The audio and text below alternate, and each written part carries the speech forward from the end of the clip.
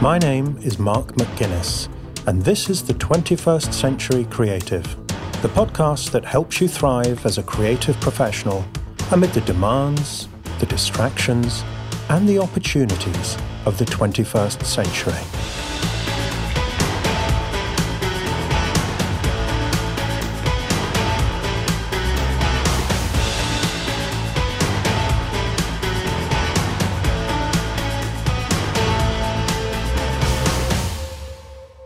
Welcome to episode 8 of season 3. On this week's show, I have a true 21st century creative, David Kadavy, a best-selling author, popular podcaster, and creative entrepreneur. David and I met recently via our books, and we discovered that we had several interests in common, so we decided to interview each other. So today I'm talking to David about how to overcome procrastination and get started on your big creative challenges, drawing on insights from his book, The Heart to Start. Meanwhile, over on David's podcast, Love Your Work, you can hear me interviewed by David about creativity and related matters. Before we get to today's interview, I'd like to alert you to an obstacle to creativity that's very often overlooked.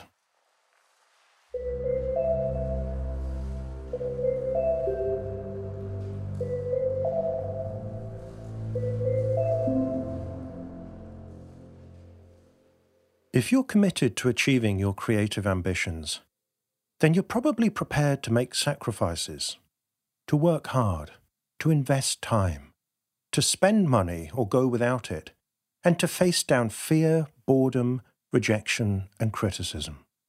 But are you prepared to be laughed at? Fear of embarrassment isn't something we hear much about in relation to creativity, but it's a big reason why we don't always act on our ideas. To give you an everyday example, when I arrived at the petrol station the other day, there was a line of cars queuing for the pumps. There was also a row of 2 empty pumps. And all the pumps looked identical. They all had the same choice of diesel or unleaded.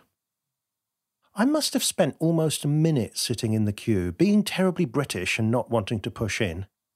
And also because I didn't want to look stupid for trying to use the pumps in the empty row when everyone else could obviously see there was something wrong with them.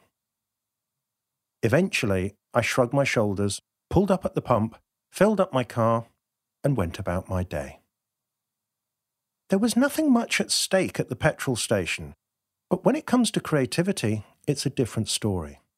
We want to do something new and different and surprising and original, which, by definition, means doing something no one else is doing.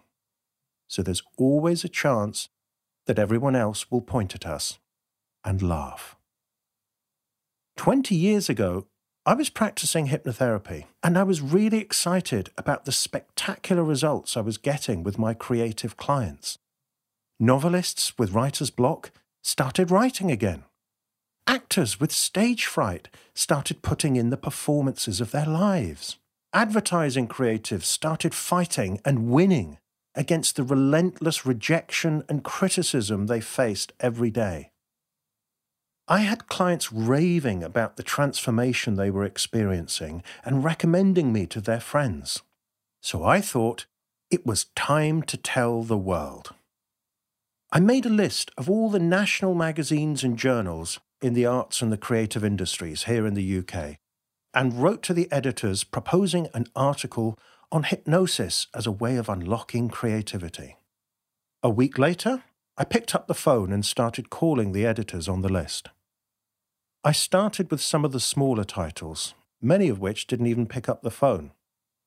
I left a lot of messages on a lot of answer phones and with a lot of receptionists.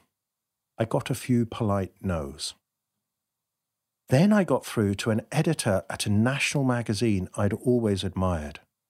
"Oh yeah," she said, "I remember your letter." Then she gave me the punchline. We all thought that was a bit weird. And she sniggered. She didn't guffaw or chuckle or shriek with laughter. She didn't call everyone in the office to join in the fun and laugh at me down the phone, but she definitely sniggered. I was left in no doubt that I was being ridiculed. I thanked her for her time and put the phone down, burning with shame and embarrassment. I looked at the list of impressive magazines and felt ridiculous. I felt like giving up. Then something in me thought, fuck it. What have I got to lose? I dialed the number of the most impressive and intimidating publication on the list. The one I'd been putting off for later when I was hoping to have a few quick wins under my belt to boost my confidence. This time, unbelievably, I was put straight through to the famous editor, and he was charming. He said he remembered my letter and thought it was a really interesting idea. He said he'd like to commission me to write an article on the subject. He mentioned a figure in pounds and asked if it was okay. For a moment, I thought he was telling me this was how much I would have to pay to be featured in his magazine. Then I realised this was the amount he was proposing to pay me to write the article. I couldn't believe my luck. Especially when I saw the article in print, beautifully designed by one of his team, and even more so when the phone started ringing with inquiries from agencies and studios interested in what I could do for them. But it wasn't luck.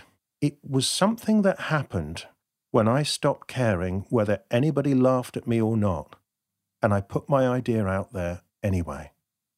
Let's pause for a moment in silent tribute to all the brilliant ideas and great inventions and amazing works of art that never saw the light of day, because the so-called creator was frightened of being laughed at. And while we're at it, let's pause to remember all the career opportunities that you and I have missed out on through fear of ridicule. Or I tell you what, let's not do that. Instead, why don't you and I promise ourselves that the next time we have a brilliant idea that's a bit on the edge, a bit risky, that might look silly to some people, and we find ourselves listening to the voice of fear, why don't we decide to ignore the fear and speak up and show up and do our best to make it happen for real?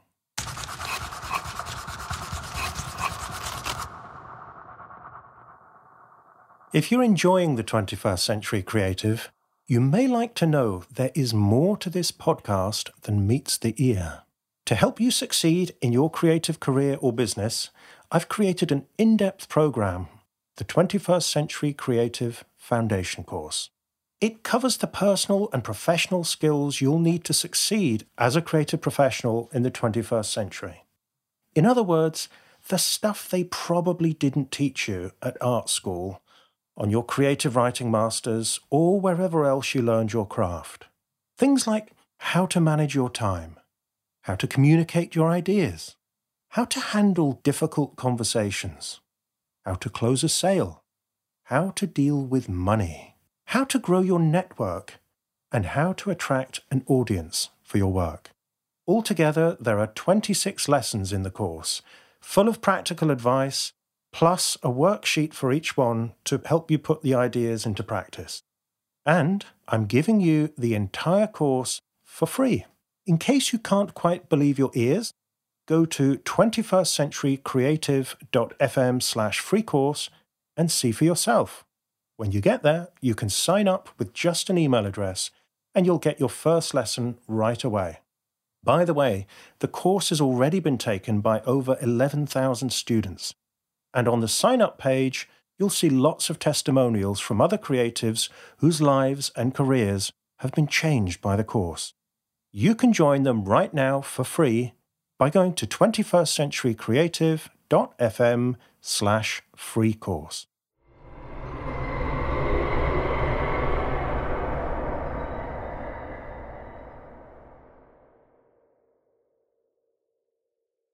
If you've ever looked at a blank screen or canvas, or an empty rehearsal room or auditorium, and felt paralyzed with fear and self-doubt, then this interview with David Kadavy is for you.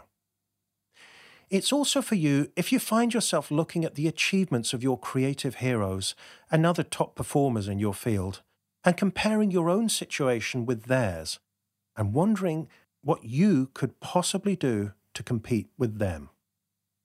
Back in 2004, David Kadavy was in this position himself, sitting in a cubicle in Nebraska, reading the blogs of successful people he admired and wondering if he'd ever make it out of that cubicle and into the life he dreamed of. Fast forward to 2018, David is a best-selling author and the host of the popular podcast Love Your Work, living the internet dream as a writer and creative entrepreneur in Colombia. In this interview, David joins the dots between 2004 and today and shares how he found that motivation to get started and to keep going in the face of obscurity and adversity. He also shares practical tips from his book, The Heart to Start, including what he calls motivational judo, a powerful and counterintuitive approach to outwitting your own perfectionism and procrastination. And at the end of the interview, David sets what I reckon is the strangest creative challenge we have ever had from a guest. If you enjoy the 21st Century Creative, then I think you'll also like David's podcast, Love Your Work, which touches on many of the themes we look at on this show around using your creativity to carve out an unusual career and find your own security in an uncertain world. Today's interview is actually one of two conversations I recorded with David. You can find the other one on Love Your Work, where David interviews me about creativity and other matters. So, without further ado, it's time for us to get started by listening to David Kadavy's advice on finding the heart to start.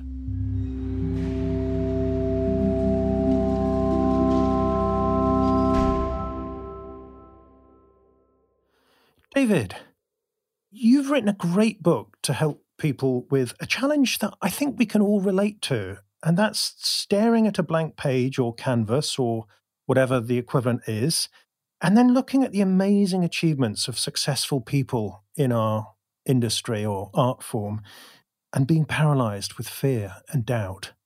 So, how did you find the heart to start in the face of all of this? Well, it was a long process. It was such a long process that I had to write a book about it just so I could get over it myself. An interesting thing about the book that you're talking about, The Heart to Start, is that previous to writing that book, I wrote a different book. And then I found myself something like 6 years later having not written another book yet. Right. And so that's where this book came from, was the things that I wanted to instill in myself every time I found myself procrastinating on creative work or on any sort of aspiration. I call aspiration procrastination, that we are familiar with procrastination in a traditional sense, such as that we are procrastinating on taking out the trash or on going to the dentist. And there's not much mystery in why we procrastinate on those things. Yeah. But then we procrastinate on these things that we supposedly want to do, that we in fact dream of doing. Yeah. Yeah, that we in fact dream of doing, right? And for some reason, we procrastinate on those things. So that's very interesting. So I wanted to really deconstruct that and deconstruct the ways that I had personally managed to somehow miraculously create some things in my lifetime, and look at the ways that other people have overcome certain mental barriers or paralyzing thought patterns, and develop a sort of framework of thinking about why it is that we procrastinate on our creative aspirations.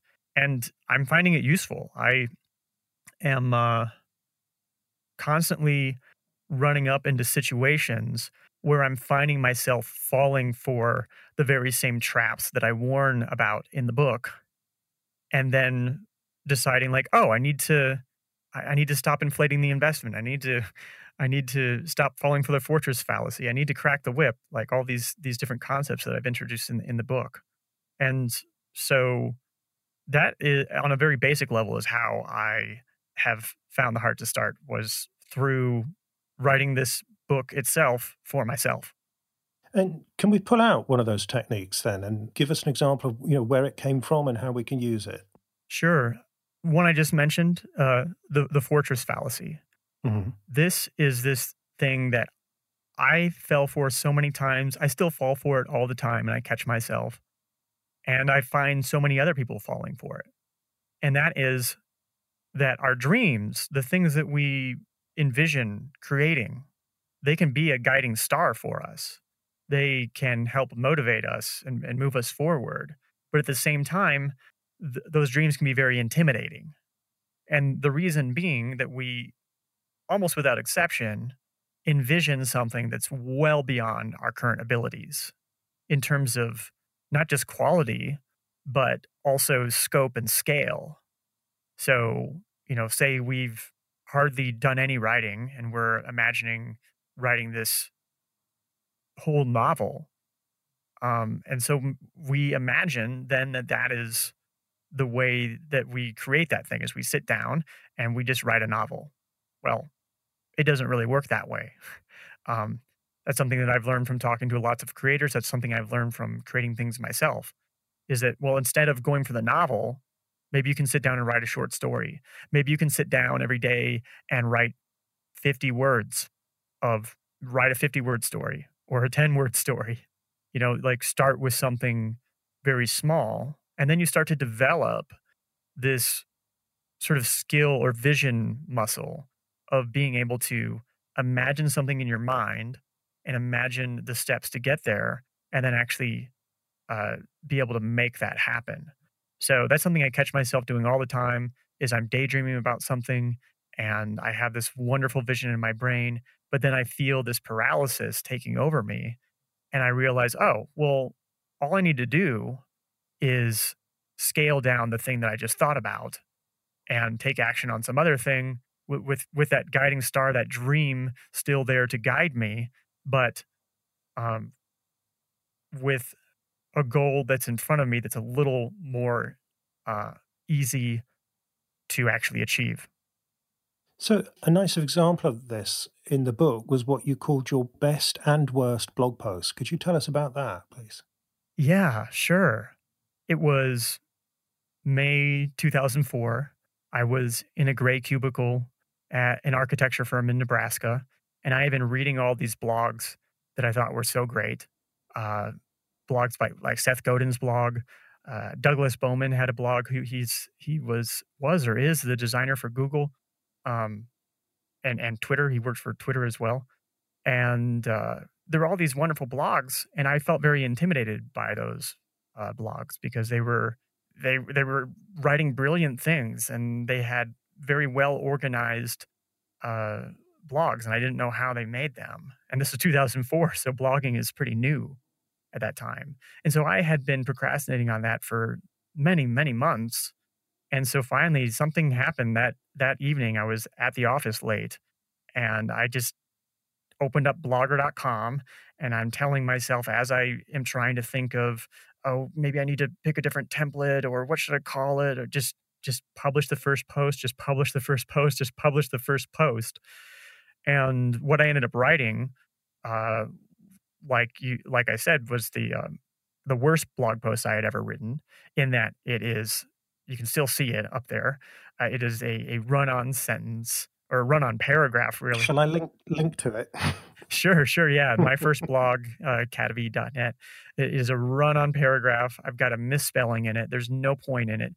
But what I'm talking about in that post turned out to be really prescient. I was just writing whatever was coming to my mind, and the thing I was writing was, I don't know why I'm doing this.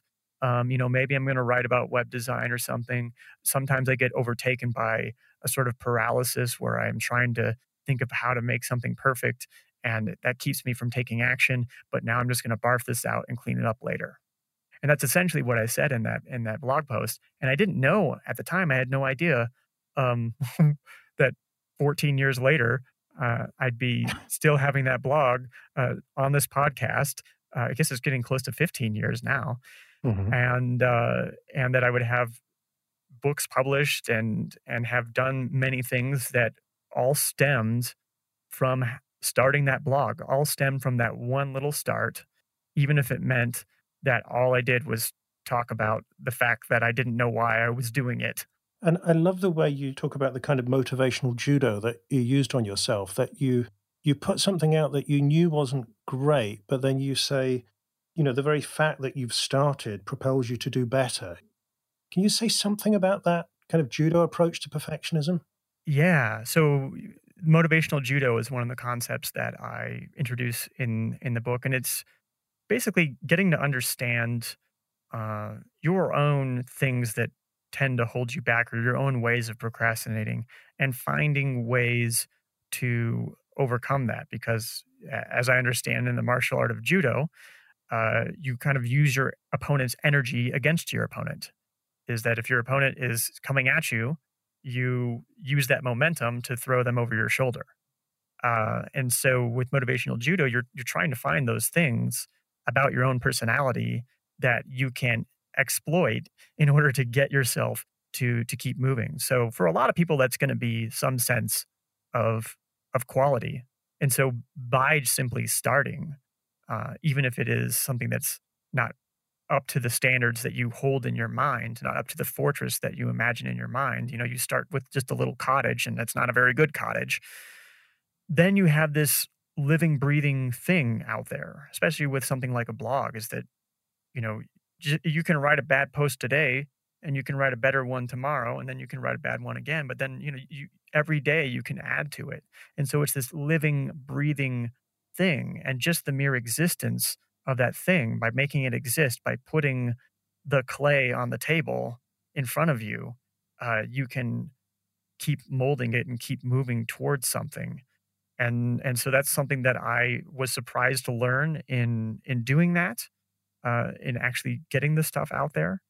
And it's something that I continue to try to catch with myself, is that when I'm procrastinating on something, to try to find, oh, where's the way that I can kind of trick myself into, what's the action that I can easily take now that will manipulate a certain uh, personality trait that I have, that will thus cause me to continue moving with this project. Right. And I mean, I can certainly relate to this with writing poetry. I think very often when I write, I get an idea for a poem and it's not completely clear. And I'm almost saying to myself as I write it down or I type it, well, it's not this, but it's something a bit like this. And I'll splurge it out Yes. and I'll get it down there. And once it's there, it irritates me because it isn't right yet. And so I won't leave it alone. I'll keep playing with it. So Scrivener on the phone, I'll play with it in odd moments. I'll keep opening it up in between other things when I'm working. I pin, current poems, I pin them up on the whiteboard in the office so that I have to walk past them on the way out of the office and back in again. And I just, I look at it and I just take a pen and start correcting it or, improving it on the whiteboard. And I just find that really resonated for me, that tip about just get something out and then your perfectionism go to work. Well, I'm curious if I can ask you a question. Um, when you do get that first bit out, is that difficult for you? Is there something that you tell yourself to be able to get over that initial desire for quality? There's got to be something there that sparked, like an idea or usually a line that comes that I thought, oh, yeah, Mm, yeah, okay, it's going to be, it'll be a bit like this. But it's almost like I said that I'm saying to myself, it's not this, but. hmm So it's not this. I'm giving myself permission to write this down, even though it's it's a bit ham-fisted and it's not very well expressed, and it just feels a bit awkward. But as long as there's something there, then I feel like I've got a bit of plasticine to play with. Well, I always have to feel like I'm being a little reckless in that, getting that first bit out, is that I'm just trying to overcome this feeling of paralysis, and I'm just like trying to keep moving. Um, and I guess that's why thinking about barfing it out Yeah. is is is something that's very helpful for me. Is that I even on my task management, I won't put like write a draft. I'll put like write a barf Right. of this for like the first initial thing. And that is just priming my brain, giving me permission to just get anything at all out there. And I find that that's something I have to continue to practice. If I'm not uh, on almost a daily basis, giving myself that permission to barf it out, to just really get something out there, then I feel that resistance starts to build up again, and then I get caught in my head and I get paralyzed again. So 15 years ago, you wrote that blog post, almost in spite of yourself, as you say. And you were in this grey cubicle in Nebraska. And here you are in Colombia, am I right? Right. I live in Colombia now, Medellin, Colombia. Right.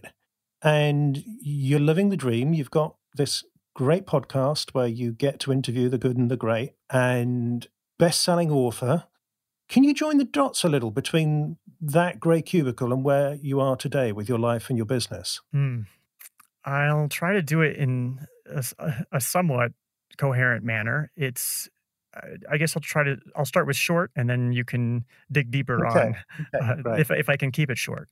So, thanks in part to that blog, I got discovered by a startup founder in San Jose, California, in Silicon Valley, and then I landed a job as a web designer in San Jose. Ended up living in San Francisco. Lived in the Silicon Valley area for about 3 years. The final year of that was a year that I spent on my own, working on my own projects, wandering from cafe to cafe.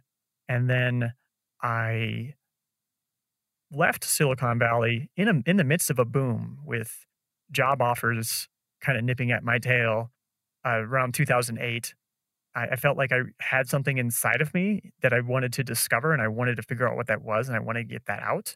And I felt like I needed space, and I felt like the Silicon Valley startup scene was it was just noise to me at that point. It didn't feel relevant to me, and so I moved to Chicago, where I rented a 2-bedroom apartment in Ukrainian Village for the same price I was paying for a tiny bedroom in the Mission in San Francisco, and gave myself the space and the time to really dig in, and some cold winters as well, which was something that I had been accustomed to growing up in Nebraska, is those cold winters where there's nothing better for you to do but sit inside and work on something. And so through that process, after a couple of years of searching, I ended up getting a book deal to write my first book, called Design for Hackers. Through that book doing pretty well, I ended up flying all over the world, speaking in various places. I got to travel quite a bit. And through that experience, I discovered how much I enjoyed Latin America, and eventually ended up moving down here to Colombia about 3 years ago. And that was about the time where I decided that I wanted to be a writer. Now, that's an interesting conclusion to come to when you've already written a book, and it's done well, and it's Like a been a cart few before years the horse. since that. But that was the time when I really said, like, I really want to double down on this wonderful process of being able to read books and to talk to the authors who have written those books, people like you who are on the podcast or about to be. Um, and learn things, and then share what I'm learning along the way, and be able to share the whole process and create products such as books through that. And that was the time when I finally realized that I wanted to do that. And, Medellin became a wonderful place to do that. I had already spent time here and found that I did some of my best work here because uh, I can keep in such a good rhythm.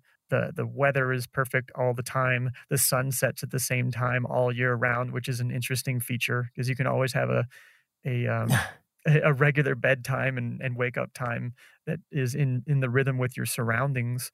And so that was about 3 years ago, and I've really loved the process of getting used to living here and living here, and it has resulted in what I think is some of my best work that I could do at this moment in time, and hopefully there will be more uh, and better work in the future. And so I guess that is the short, not so short version of how I ended up here in Columbia from that gray cubicle in Nebraska. Wow, that's quite the journey. And, one thing that really strikes me listening to that, you could never have predicted that that blog post, like the butterfly flapping its wings in the Amazonian rainforest, would have unlocked that chain of events. Yes. It was certainly not obvious that writing the blog post would lead to Silicon Valley, would lead to the book, would lead to speaking, would lead to traveling, the podcast, etc. They really are all, if you trace back the cause and effect, it really does all come right back down to barfing out that blog post, that terrible blog post. That great blog post in Right. retrospect. Yeah. Yes, So, exactly. and this is such a great example of what you talk about in the book, that if you actually get started on something, it almost doesn't matter where you start, as long as you're obviously going to continue and you're going to improve and you iterate, and things start to happen that you could never have predicted. I mean, I had a similar experience with my first blog. I had a very limited idea of what was possible. I thought I was going to be just selling training and coaching to agencies in the London area, and then suddenly I had all these readers all over the world, and then all kinds of weird and wonderful stuff started to happen following on from that. So, which kind of leads me into what my favorite themes of your book is: curiosity. So you say your curiosities may seem to take you off course, but when they converge, you'll be untouchable. What do you mean by that? Right. So I guess I'll go back to the point when I really started to be on my own, which was that final year that I was in Silicon Valley. I decided that I wanted to figure out what I wanted to do. I just wanted to reconnect with my curiosity. I wanted to reconnect with the feeling that I had as a child being alone in my room, drawing and just losing track of time. And I felt like I had really lost connection with that. I felt like I had kind of gotten burnt out from working for other people and working according to other people's initiatives and what paces they wanted to work at and such. And so I really wanted to connect with that. And during that time, there was this YouTube video that I watched over and over and over again. And it was the Steve Jobs Stanford commencement address, where he talks about curiosity, talks about that you can't connect the dots moving forward, you can only connect them in reverse. And it was, you know how that feeling of when somebody says something and you say to yourself like, oh, I've thought that so many times, but I've never been able to put that into words. And they are every word that they're saying rings so true to me. That was the way that I felt. I mean, it just brought me to tears. I was I felt so strongly that if I followed my curiosities, that it would be scary because people think you're a dilettante and they want to know why are you doing this thing and you're doing that thing, etc. But the big secret of all that is that eventually those curiosities converge and you end up in this place where nobody else can go because you can work harder than anything on the things that you are curious about. Like if you can find yourself spending an unreasonable amount of time on something, you're losing track of time. You can spend an entire weekend working on this project and you don't have any idea why, but heck, you're doing it. Mm-hmm. Nobody else is going to do that, you know, Yeah. because nobody else has that fuel that is going to drive them forward. And so what happens is you get a couple things that are going that way, and maybe you're not the best in the world at this one thing or that other thing, but those things converge, and then all of a sudden you have this new combination, and there's nobody else in the world that can touch you. So this is something that I experienced with my first book, which was called Design for Hackers, and it was born of my experience, one being really, really interested in design and studying design. And then I ended up working in Silicon Valley. So I got to understand this entrepreneurial spirit, this hacker spirit of let's tinker with some technology and see if we can come up with a company. And that's how companies like Facebook were born. And so I got to understand that mentality. I had the design theory background and I had done some writing on my blog. I was not the best in the world at any of those three things, not by far. But by the time those things converged and I wrote a blog post and it was popular, and then a publisher reached out to me and offered me a book deal, I could feel confident and secure that there wasn't competition. It's not like there aren't other web design books, and there's other really great web design books, and there's web design books that are out there that are way better than mine in certain aspects. But the way that I ended up approaching it became my own unique way of doing it, and it was wonderful that it resonated with people. And it was so wonderful to have that experience happen, especially years after the fact of sitting there watching this video, thinking to myself, like, what he's saying is totally true. I have no evidence of that in my current life. But if I keep on believing that and keep on moving forward with these things, something is going to emerge from that. And I think this is one of the big strengths of having multiple creative interests. I see this a lot with clients, and I can certainly relate to it myself. On the one hand, you're open to being called a dilettante and jack of all trades and so on. But actually, if you trust the curiosity and it leads you in several directions at once, then you end up having a very unique blend of skills. So, for instance, you with your book, you didn't have to be the best designer in the world or the best coder in the world, maybe not even the best author in the world, but the fact that you were None of curious those. about all three of those things, but you found yourself in a unique space, and you ended up in the top 20 of Amazon when you launched the book, right? Right. Yeah. The first day, amazing for a book in this niche. I remember my editor at Wiley saying, if we can get in the top 20 of the computers and internet category, that's a really good goal to go for. And And that would be then, great. yeah, it would be wonderful. So lo and behold, the book was number one in computers and internet in that category. And then it was top 20, all of Amazon. I was ahead of Wow. Tim Ferriss and former US Vice President Dick Cheney and all these great authors just for some shining moment. Um, and so yeah, it really struck a chord with a certain group of people. Okay, well, so where did you go after that? I mean, top of the Amazon charts. What happened next? Well, I guess that was an experience that it took a while to adjust to, and I don't think I got it right away. I wasn't really.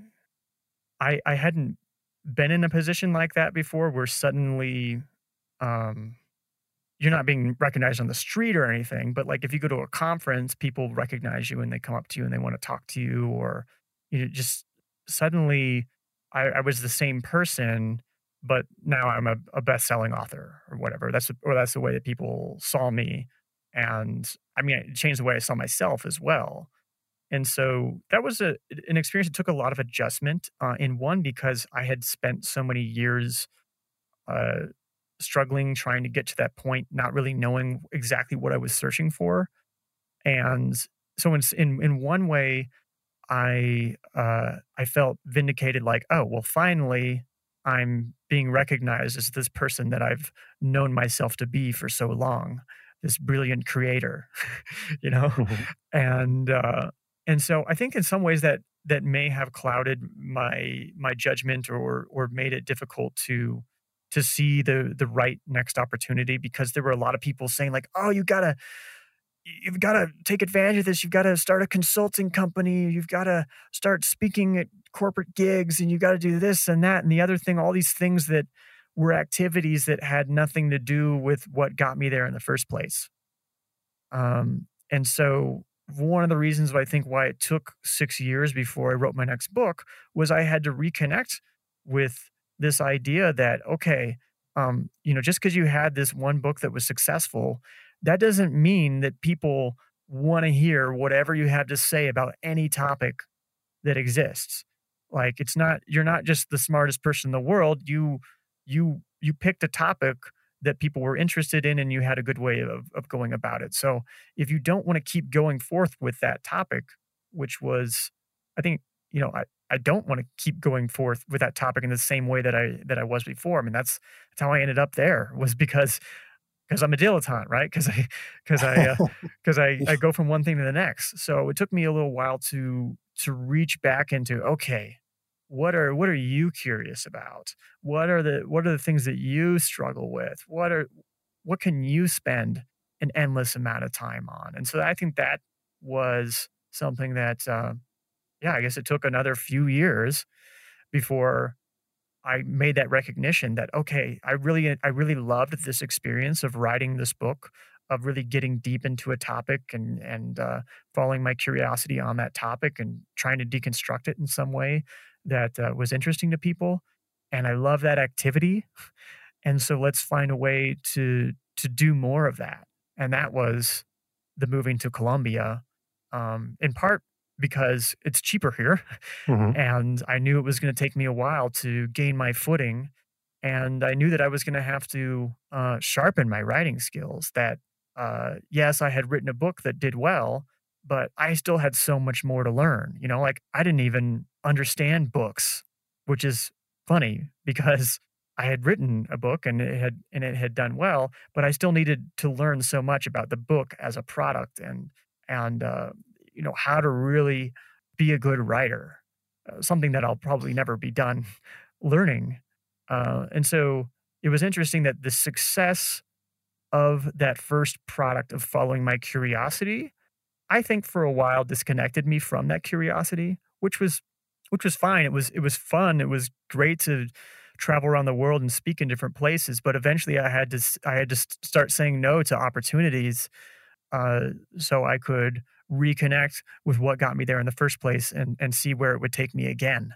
Yeah, so it sounds like your curiosity about that particular subject was finite, but the deeper curiosity as a writer is what's continuing. So what motivates you as a writer now? I mean, what do you want to achieve with your writing? Sure, and I think what you said about, yeah, my curiosity for the subject being finite, I think that's absolutely true because, yeah, I was obsessed with design. I was obsessed with typography, and, so it was through that obsession that I s was able to develop a framework or a mental framework or worldview about that subject, such to the point that I was able to write a book about it.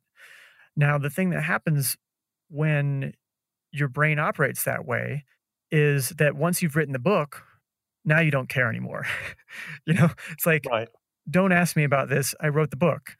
So read the book. I want to get onto something else.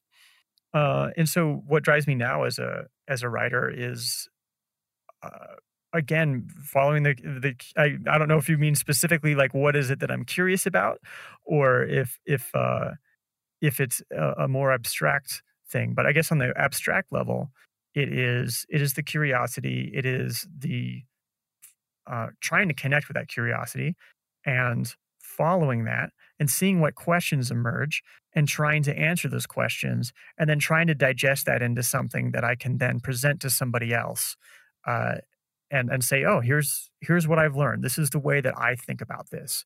Now, as far as topics that I'm interested in, um, I guess this was born a bit out of my experience of writing design for hackers and developing this framework of thinking about design, but then maybe sitting down with a student and the student just being in agony that I can picture this thing in my head, but I can't make it real. I'm like, well, I wrote the book. This is the thing that you just follow this framework for understanding this thing, and it'll. But no, it's an emotional experience, Hmm. and it's something that I've experienced myself, and so that's something that I'm trying to tackle now. Is that I do believe that there's so many that everybody has some kind of a creative gift inside of them. And I'm somebody who came so close to not getting that thing out of me came so close to living the wrong life that I feel very strongly motivated to try to take what I've learned about that process and make it possible for other people. Because I think this is um, one of the great crises that we are experiencing right now is that we are moving out of this modality of follow these instructions, get this degree, do this job, everything's going to be fine. That we've got AI and automation coming, take that will make a lot of jobs or a lot of people's skills obsolete. I mean, that might sound like a crisis, but it's also an opportunity. And the opportunity is for us to connect on a deeper level with our own humanity, with our own creativity, and to bring those things out into the world. But we don't know how to do that because we've programmed it out of everybody. So how do we get that back? Because we were all born curious. You've never seen a child that wasn't curious. Mhm. We just have it programmed out of us. So how do we reconnect with that and find a way to get that stuff out of people? And this is one of the big questions I see you addressing on your podcast, Love Your Work, where you're coming up to about 150 people that you've interviewed now, isn't it? Well, I'm getting close to 150 episodes. Maybe half of those are interviews. Okay. Well, it's still a decent chunk.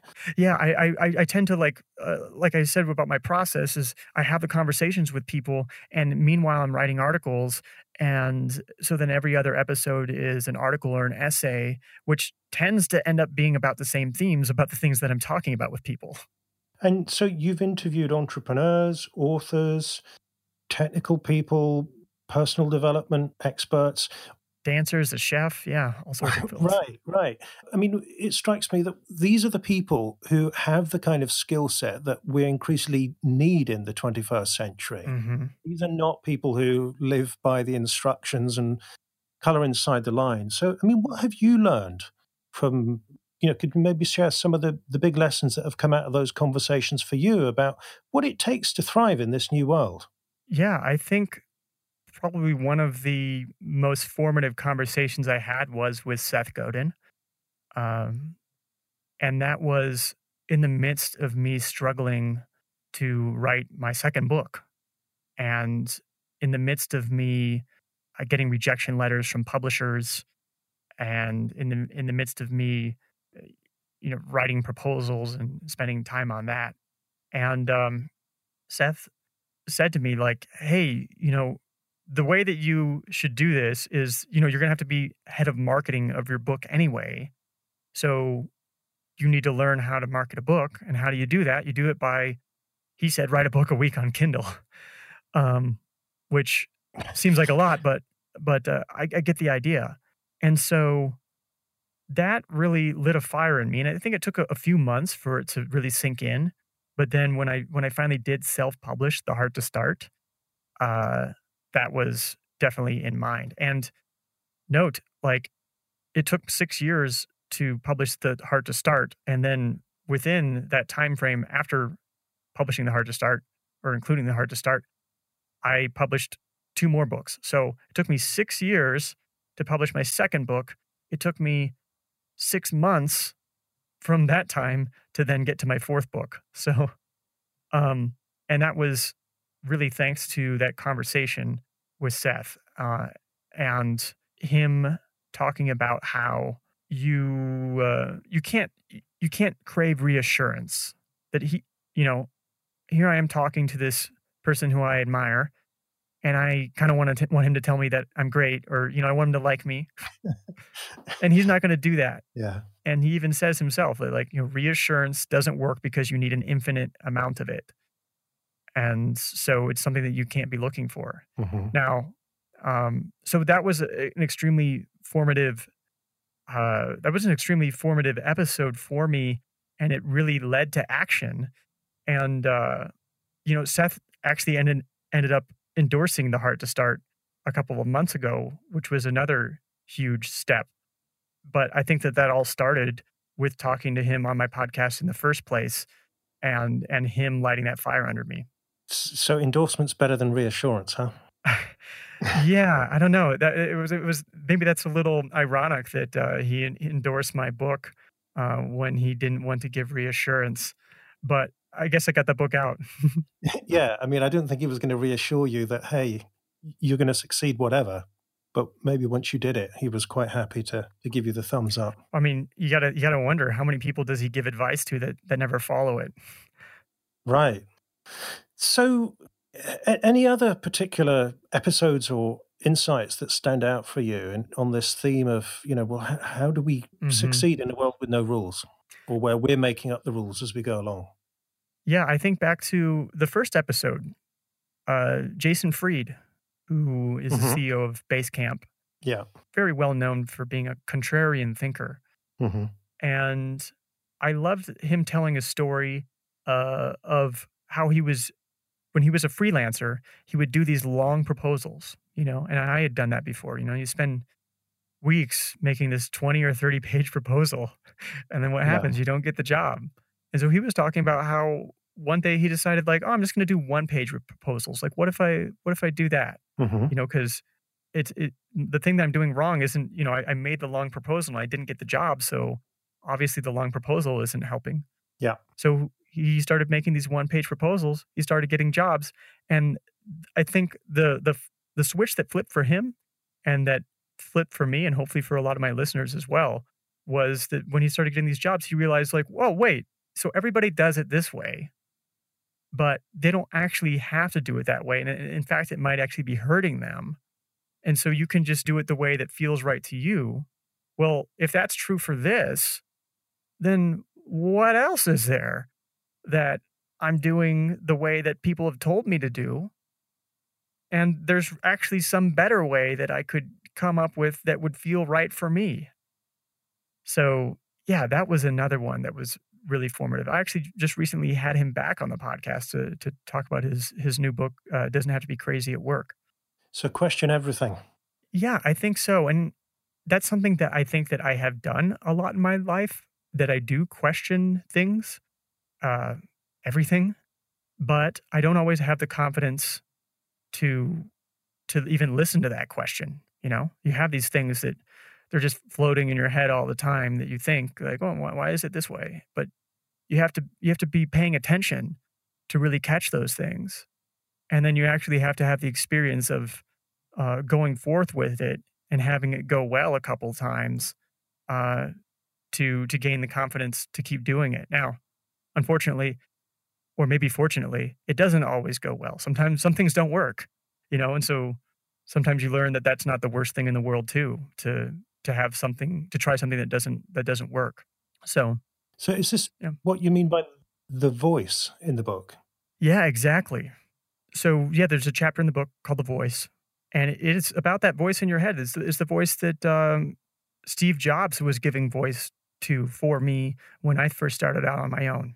It's that feeling that something that you're consuming, whether it is a song or it's a book or it's even a painting, is just giving voice to something that you have experienced or thought yourself before, but that you didn't put into words.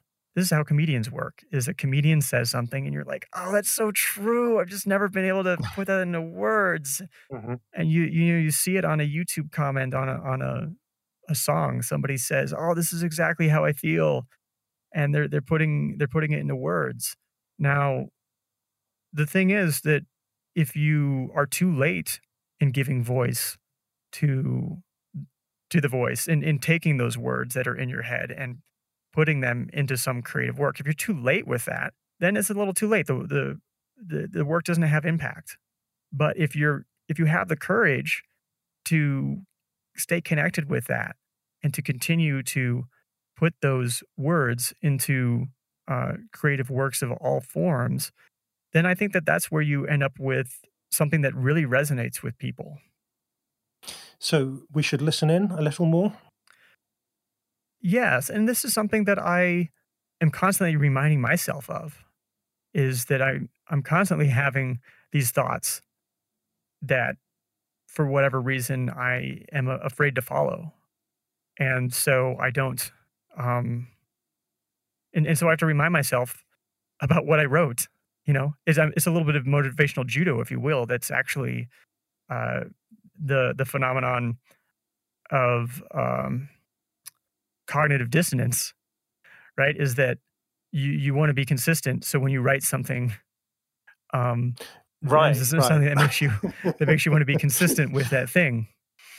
Yeah, that's one of the humbling things about being a writer who's giving any kind of teaching or advice is just that, well, hang on a minute. I can think of plenty of situations where I thought, well, how can I look my readers in the eye on a Monday morning if I chicken out here? Yes.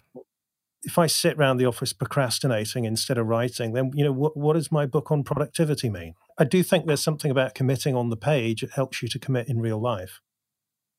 Yeah, absolutely. I mean, I find that happening with me over and over again. So that's something that I experience with the voice is that I have thoughts in my head, and it's not necessarily that I have to like make it into some sort of shippable product.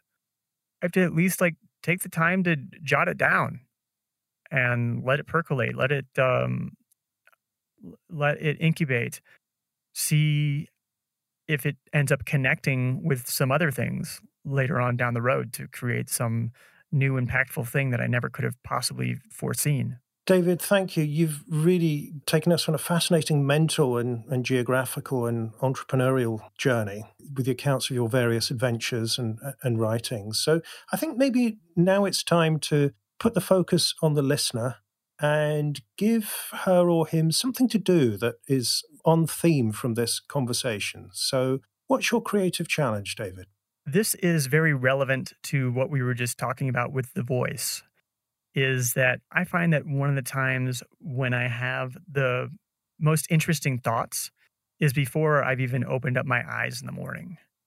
And this is consistent with what we know about creativity. That when you're more people tend to be more creative in the mornings, where they Hmm. might still be a little bit groggy. And so what I do is next to my bedside, I keep a little device called an Alpha Smart Neo, which is basically just a keyboard with a cheap LCD screen on it. Costs about $50 on Amazon used. They don't make them anymore. And so I grab that. I still have an eye mask on because I sleep with an eye mask. My eyes are still closed. I grab that and I say, okay, I have to write at least 100 words every morning before I even open up my eyes. Now, my challenge for listeners is to do the same thing. You don't have to get this device. If you are a decent touch typer, meaning that you can type without looking at the keyboard to some extent, you can just keep a computer keyboard next to your bed, and before you wake up, just one morning, try this. Before you wake up, grab that keyboard, put your fingers on the home keys. You can feel the little nubs on there, and just type everything that comes to mind. Because you'll find that it doesn't actually have to be recorded. It's just that you're exercising those thoughts in your brain. You are strengthening those connections. You aren't necessarily coming up with some sort of creative product in the moment, but you're creating connections that will uh, guide and frame your thinking throughout your day and throughout your work at all times. It's a little bit like the Julia Cameron morning pages, except for in this case, uh, you aren't necessarily recording what you're writing, and you haven't even gotten out of bed yet. Wow. I mean, I've heard of people writing before they've had their coffee, which I always thought was pretty extreme, but I've never heard of anybody writing before they open their eyes. I mean, how does this device work? I'm curious. How do you know what you're typing? Well, I don't necessarily know. I have an idea. Hmm. For me, what's important is the exercising of the synapses, of the thoughts Right. in my brain. Right. And I mean, actually, when I'm done, I delete it. So it's a bit like the Buddha board, where you just, the idea is to be in the moment, Yeah, making it rather than to create some timeless artifact. you're in the moment, and your brain is always working on your whatever creative problems that you're working on. So, you prime your brain with these thoughts. You can delete the thing, but you find that these things resurface during other times. And so that's what I find very useful. And part of it is that it's just permission to, doesn't matter how strange the thought is, you can write it and Right. you don't have to be afraid. And sometimes you actually find something there that's really nice. Mm. David, I think you've won the prize for the most off-the-wall creative challenge. And we've had a few, so thank you. I love I that. hope they try it. I might try it. So just have to get a quiet keyboard so I don't wake my wife up. So, David, thank you very much. I mean, this has been a real pleasure talking to you. So you have your podcast, Love Your Work. Obviously, there's the book, The Heart to Start. Where should people go for all things David? The place to go for all things David would be kadavy.net. I'm really active on Twitter at Kadavy. And of course, the podcast that you mentioned, which you will be on, I believe, sometime in early 2019. So go check out that interview because that was a great conversation as well. So thank you so much for having me on. Pleasure. So, and that's Kadavy, Kadavy. Sure. And obviously, we'll put all the links in the show notes as usual. So thank you once again, David. Thank you.